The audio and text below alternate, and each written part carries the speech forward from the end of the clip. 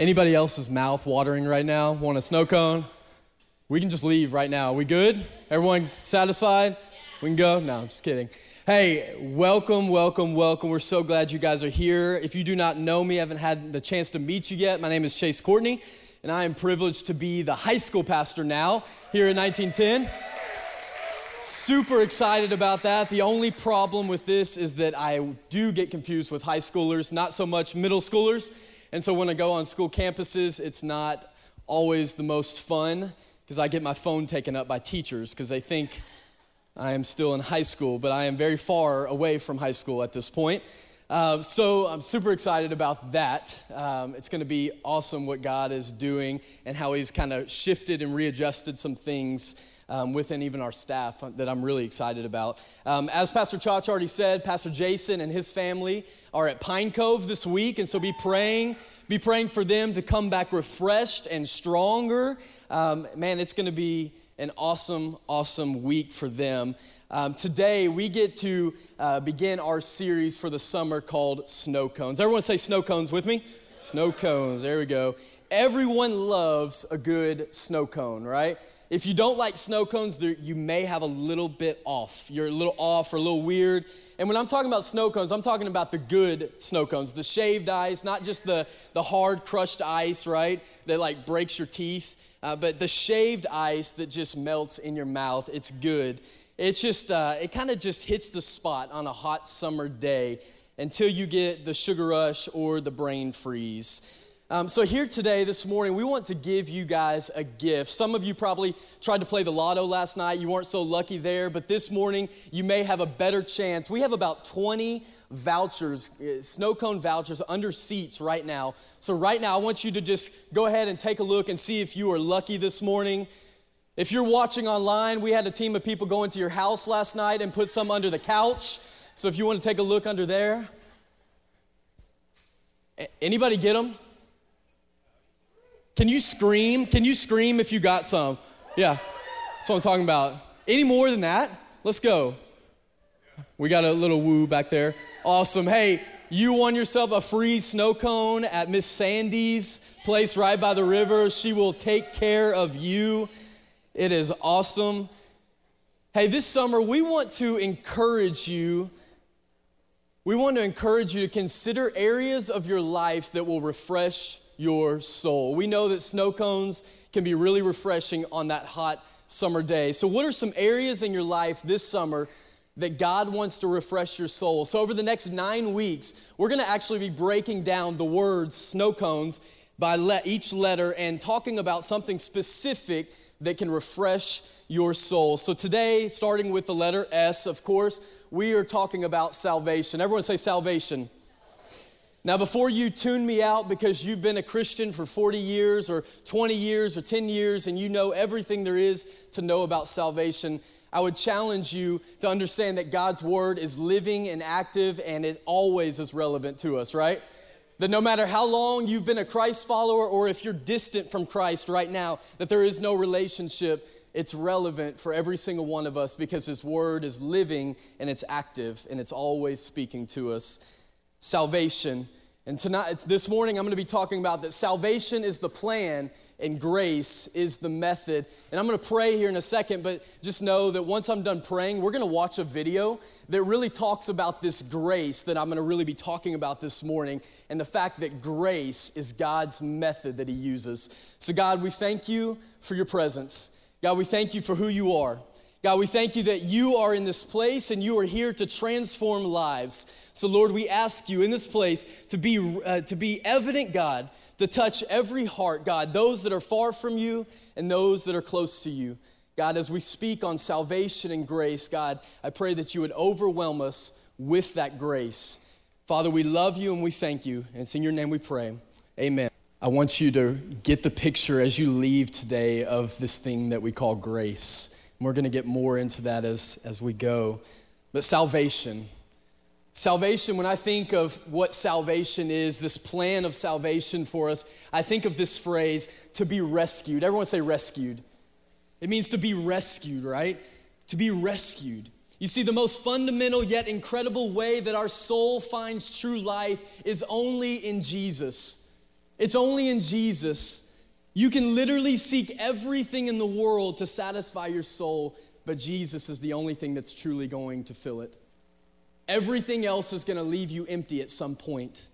Have you ever wanted something or wanted to do something because you thought it would satisfy you? Come on, raise your hand. Have you ever just wanted, you just had this like craving to do something or just have a relationship with someone because you just thought it would satisfy your soul, but it left you empty, right? It left you broken. This is a very small, minor story that I'll tell you compared to this overall theme of grace and having our soul satisfied in something. But I remember when those Segways came out, right? Long time ago now, like I always wanted to ride one. Like for some reason, I just had that desire as I don't even know how long they came out, a long time ago now, to ride one of those Segways. I still have never ridden one before, but then the hoverboards came out, right? We all love the hoverboards that, our technology nowadays, it goes from like, we have to have, bikes where you have training wheels and all this stuff. And then the Segways, it's kind of cool, but you still have handlebars. And then we go to the hoverboards where it's like, I don't have to do anything with my hands. I get to like text, right? As students are riding their hoverboards, they're still taking selfies and texting because they have to have their hands for that, right? And so I always had this desire since the hoverboards came out, like I want to ride one of those. Ashley, I've got to get one. I've got to ride this thing. I've got to see. It's almost like just this craving, in me. It's like, I just want to get on one, see what they're like. I got that chance to about a little over a year ago. One of our small groups were happening in Comfort on a Sunday night. And I went out there, and lo and behold, they had hoverboards out there, right? It was like the Cool House. They had a pool, volleyball net, and a bunch of hoverboards inside. And so all the students are like, woo, I can do whatever. They're like spinning, going through the house. They're like dodging rugs and couches and all this thing. And I'm like, well, I've always wanted to do this. It's something I've always just had that desire to do, so I'm getting on one of these tonight. I'm doing it, right? And so what happens is I get on it for a little bit. I'm doing really well. I'm feeling proud of myself. I'm feeling confident. I get off. We end up eating, doing our small group. And afterwards, the whole small group, I'm thinking, I can't wait to get back on that hoverboard, right? Like the youth pastor who's supposed to be like, all right, God, we're going to open up God's word. Like I get in the back of my mind, I'm like, I just want to get back on that hoverboard. That was sweet, right? And so afterwards, after the Bible study, I decide, well, Ashley, you can give it a try. And so the whole time, all the kids have their phones out because they think Ashley's going to bust it on it. And so I'm like going behind Ashley. I don't want her to hit her head. But she did awesome. And so I tell her, all right, your turn's over. I'm getting back on. And I'm feeling confident. It's something I'd always want to do. I'm just going to continue with my hoverboard routine right now in front of all the students. Thankfully, they put all their phones up. They weren't recording me because they thought I was good. I get on the hoverboard and I start spinning, and I'm like, I can't stop. I really don't know what's happening, but I know I can't stop and I'm gonna fall. And the floor inside is all concrete floors, beautiful concrete floors. And as I'm spinning, I start to, just spin out of control a little bit, and lo and behold, the hoverboard hits the edge of a rug. And all of a sudden, in a split second, I had no chance to even react. My face is on the concrete floor and there's blood everywhere. And my arms were behind my back. I didn't even have time to put my hands in front of me. And all the students are like, do I laugh or do I ask if he's okay? And so there was kind of in between of I don't know if he's, and I got up thinking that I literally I didn't have any more front teeth. Just because I didn't even want to show people. I was like, I'm good. And there's blood everywhere. Thankfully, I was good, other than my entire inside of my mouth being split open. It was awesome. But it was in that moment that I had this desire of I want to get on a hoverboard. It's going to satisfy me right now. And it went from that to immediately, I will destroy every hoverboard I can ever find. Because that was no longer a desire. It left me empty, and it actually left my mouth wide open, right? And it was not fun. It did not feel good, and my pride was hurt really bad because I had a bunch of students looking at me. But we live in a world that can offer us so much. If you're rich enough, if you have enough drive in you, you can usually try anything in the world to try to satisfy your soul. But can I tell you this morning that Jesus is the only thing that will satisfy you? Absolutely nothing else will satisfy you the way that Jesus satisfies you. So what are we being rescued from? We talk about this thing, salvation. Why do we need to be rescued? We know that many years ago, there were two people named Adam and Eve, and they had one job, and that was just to walk in community with God, right? They had one job, stay in community with God, and we know that something went wrong, and that community was broken, and there was a curse of sin placed on humanity, right? That we are all obligated to be under, right? Because we are humans, we are under that curse of sin in our life. And what that curse says is that imperfect people can't come before a perfect God, that unholy people can't have perfect community with a holy God. And so we needed an intervention, right? We needed a rescuer to come to our rescue. We needed a man named Jesus that many of you have heard of. Maybe we've all heard of him, but have you really been rescued this morning? Have you really allowed this man named Jesus that paid the ultimate price, have you allowed his grace to rescue you from your sin? Ephesians 2 verses 8 and 9 says this, God saved you by his grace. Everyone say grace. He saved you by his grace when you believed, and you can't take credit for this. It is a gift from God. Salvation is not a reward for the good things we have done, so none of us can boast about it. You see, guys, grace is a gift that costs everything to the giver and nothing to the receiver. Grace is a gift that is given to those that don't deserve it, that barely recognize it and hardly appreciate it. It's grace. Grace is good. And that's why God alone gets the glory in our salvation, right? Are you with me? God alone gets the glory and the reward for our salvation because it's by grace alone, it's not by our works.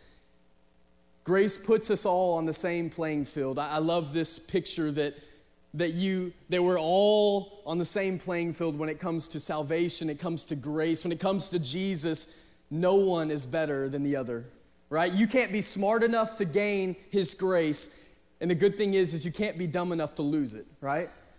You can't be rich enough to buy his grace, and you can't be poor enough to lose it. You can't be good looking enough to gain his grace, and you can't be ugly enough to lose it, right? That's a good thing. We are good. It's all level. The playing field is level because his grace is based on him. It's based on his love and his goodness, and it's not based on our works and our striving. It's his grace. There's nothing that you can do to make God love you more, and there's nothing you can do to make God love you less. He loves you. He loves you. He's passionate for you. He cares for you.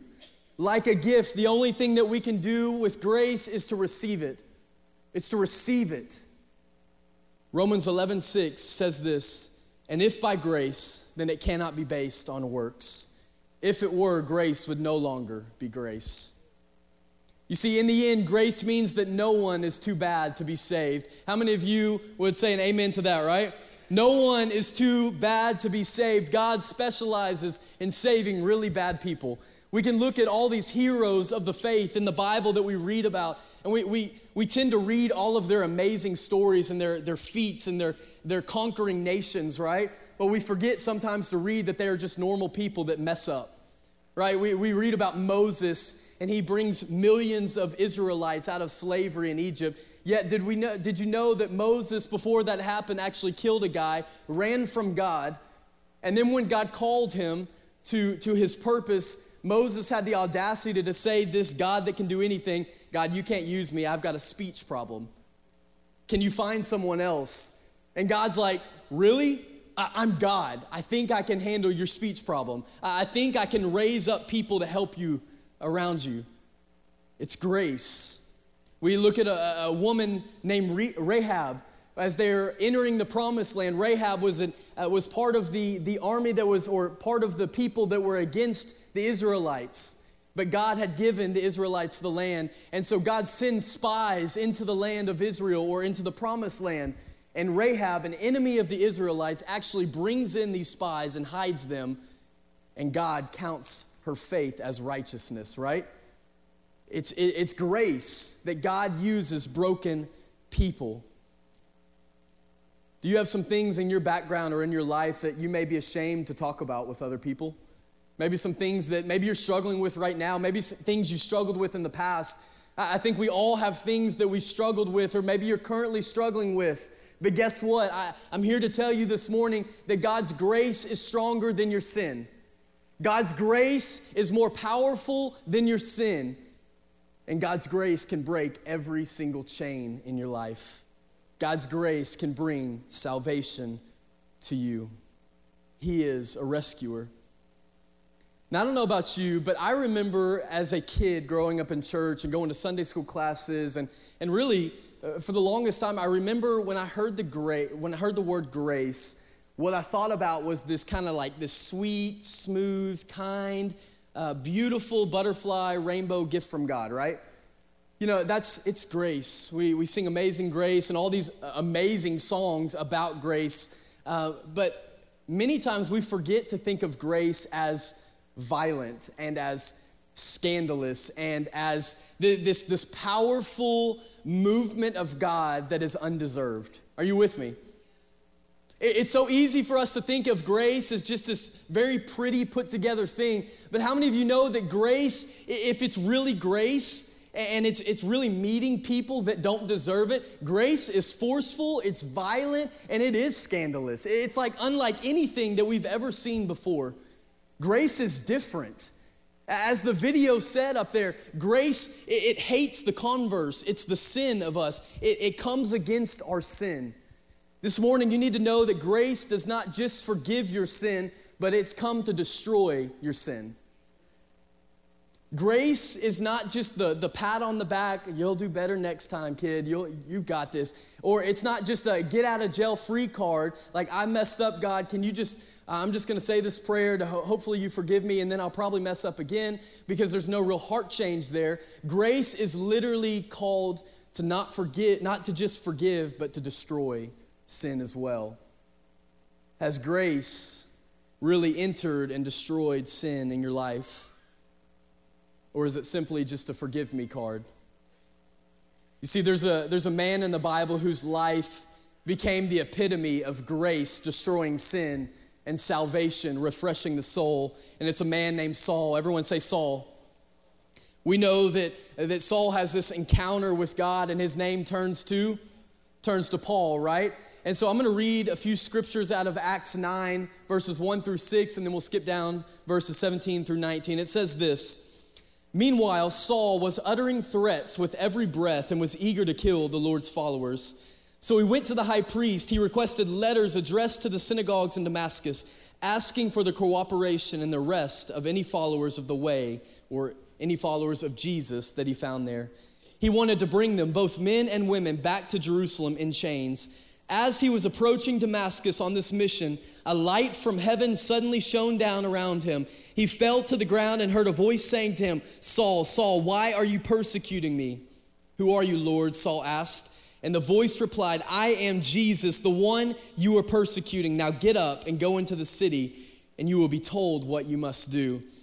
The story goes on that Paul actually becomes blinded by the light in his encounter with Jesus, and he's led to this city of Damascus, and then God, out of just pure, because God can do this, and he's just cool and unlimited and miraculous and mysterious, God calls another man into the city named Ananias, and he says, Ananias, I want you to go to this street, to this house, and you're going to meet a guy there named Saul. Yes, he's the one that's been persecuting and killing all the Christians. Have fun.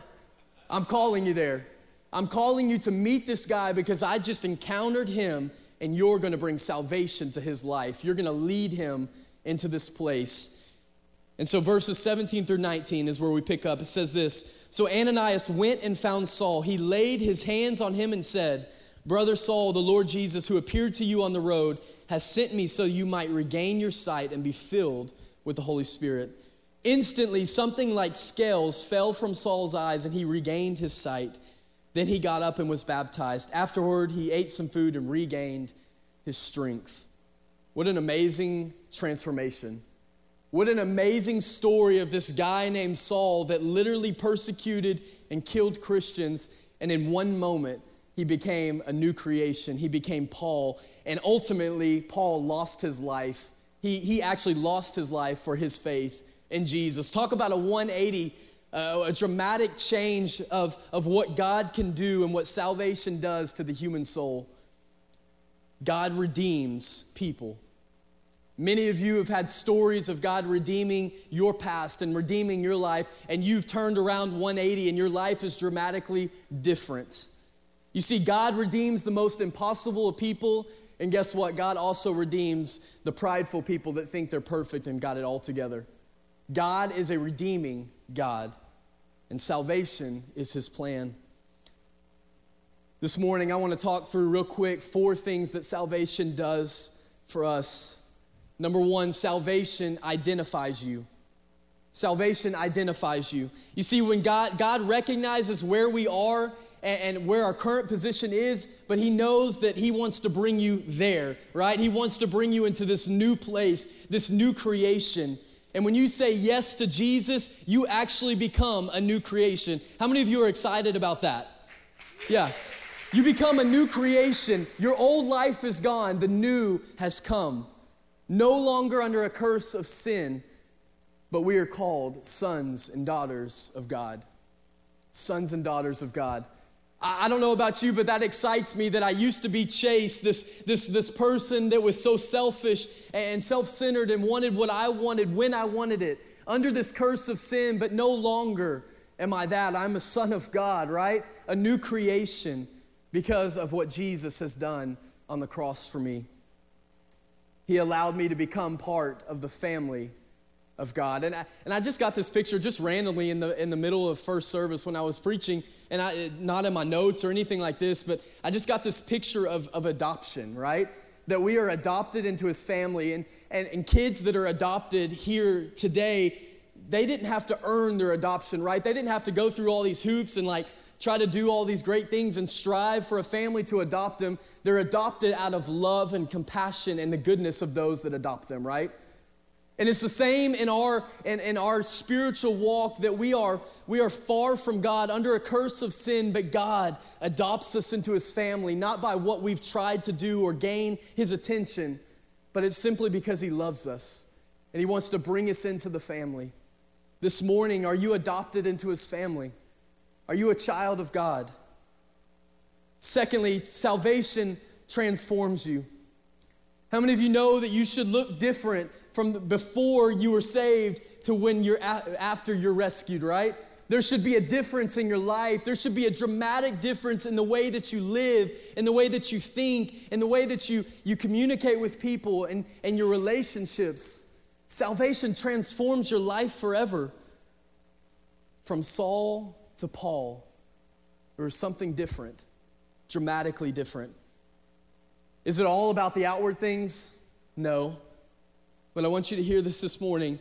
If your heart is really rescued, then the inward condition of your heart will eventually impact the outward expression of your life. If you've truly said, Jesus, I want to follow you, you are the Lord of my life, then guess what? That heart decision will eventually impact the outward expression of your life. You should look different. I should look different than from before I said yes to Jesus.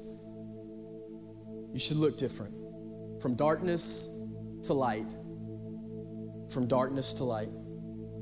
I was in Beaumont over the weekend doing a wedding, and as I was up on the stage doing the wedding and officiating, and I kind of looked off to the right, and I saw one of my good friends from middle school, and I hadn't talked to him probably since 10th grade, which was a long time ago. It wasn't just a few years ago, if that's what you're thinking, but it was a long time ago. And so it had been a long time since I had talked to this guy, and I was excited because he was there, and I was like, I'm gonna hang out with this guy, catch up with him. And as I talked with my friend Josh, who I hadn't talked to in 15 years, as I talked to him, there was this moment of realization, because the last time I talked to this guy, I was not a Christ follower, and my life was different. I was on the other side of where I wanted to be, and I'd actually gone to parties with this guy. I'd actually seen this guy, and this guy had seen me in different settings that probably were not honorable to God. And it was this cool moment that he obviously realized my life was a little bit different because I was a pastor that day. officiating a wedding. And so he kind of was like, what happened? What's your story? And I got to tell him that after I was a senior in high school and that summer, God radically changed my life and he transformed me. And there was this cool moment of just, he kind of got to see the old Chase, the new Chase. And it was so fun to get to talk to him about that and what God had done in my life. Thirdly, salvation impacts others. When God rescues you and your life is transformed, like my friend Josh, people will take notice. People will see that there's something different on the inside of you, right? That there's something that has grabbed your attention, that's grabbed your heart and your passion. Christ followers, in here this morning, is your rescue story impacting others around you? Is your rescue story impacting those around you? You see, I have my friends and obviously the movement and working of God to thank for my salvation, because that summer after I graduated high school, I was getting ready for college, and my friends went to a church conference in Pensacola, Florida called Branded by Fire. And these are all the same friends that I went to church with, we played the religious game with, but on the weekends or during the week, we were just like everyone else, and we went to the parties and we did our own thing. These were the same friends, and that Sunday morning, it was July 7th, 2003, every single one of my friends got up in front of the congregation and they held a mic, and they began, every single one of them began by saying, I went to this thing because, well, it's the beach and it's cool, I want to go there, and there was going to be girls there. And every single one of them, before they were done, were weeping and crying because God had radically changed their life. And I sat in the very front row with our youth group. I sat right there and I watched every single one of my friends come up here and just weep. And I knew in that moment God was moving on my life. I knew in that moment that what they had experienced in Florida, I was not gonna get left behind. I wanted the genuine, I wanted the authentic, I wanted the encounter that they had. And in that very moment, as I sat in that seat, God's love and His grace came in and saved me and destroyed sin. Addictions in my life that I had that morning were literally gone that day.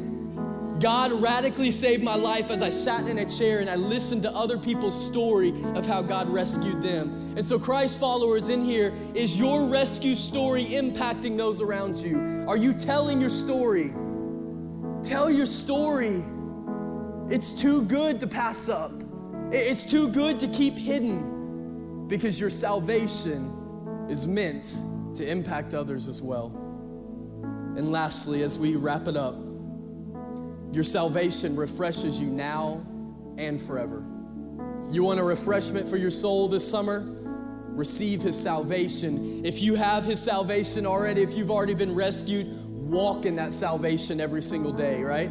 It's not just a one-time decision that you just pray a prayer and then you go about your life. No, it's me getting out of bed every single day and saying, God, I say yes to you again. I say yes to you again. God, my yes is louder than anything else in my life. My yes to you is my top priority. I say yes to you. You see, God wants you to thrive now. God wants to see you grow now. Your salvation is not just so when you die, you have this eternity with heaven. We know that's the ultimate destination, and we patiently wait for that day. But guess what? We're still breathing. We're still here. We're still alive. So what are you going to do with the salvation that God's given you now? Let it refresh your soul. And as the band comes up, so we're going to get back into worship here for a moment. I want to read this scripture. I just want to read it over you this morning, and I want it to refresh your soul. I just want you, in fact, can you close your eyes all across the room? And as you hear this scripture, can you just let it refresh your soul this morning? Can you let it speak life into you? It says this in Colossians 1, verses 13 and 14. It says this, for He has rescued us from the kingdom of darkness, and He has transferred us into the kingdom of His dear Son, who purchased our freedom and forgave our sins. Friends, this morning, your sins have been forgiven when you say yes to Him and you receive His grace. But know this, He also purchased your freedom. so that living in this life right now, the chains can be broken, that you can live in peace and joy and love and patience and kindness and gentleness and faithfulness. It's there for you. But you have to step into the water to feel the wave. You have to step into the water to feel the wave. For those of you that are Christ followers already, the challenge goes out to you this morning. Continue to step in the wave. Continue for His grace to overwhelm you and live that out every day. But for those of you that haven't stepped in the wave yet, today we believe is the day of salvation. Today we believe is the day of rescuing. And we challenge you to step into that wave. Can you stand up this morning? And we're going to spend just a few moments in worship. So here's what I want us to do. Can you just, if you feel comfortable with this, can you just lift your hands all across the room as we get back into this worship? And can we just declare His goodness this morning? God, you are good. You are good. And God, as we surrender ourselves to you, as we lift our hands to heaven as a sign of surrender, God, would you be evident in this place? Would you tug at the heart of every single individual, God, that knows that they need to jump in the wave of your grace this morning? God, maybe they've been far from you. They've been far from you, God. But this morning is a new day. That today is a new day. It's a day of salvation. It's a day that they become a new creation, that the old is gone. God, let us walk in that this morning. Come on, let's just spend a few moments in worship to Him with our hands lifted high and our voices loud, crying out to Him.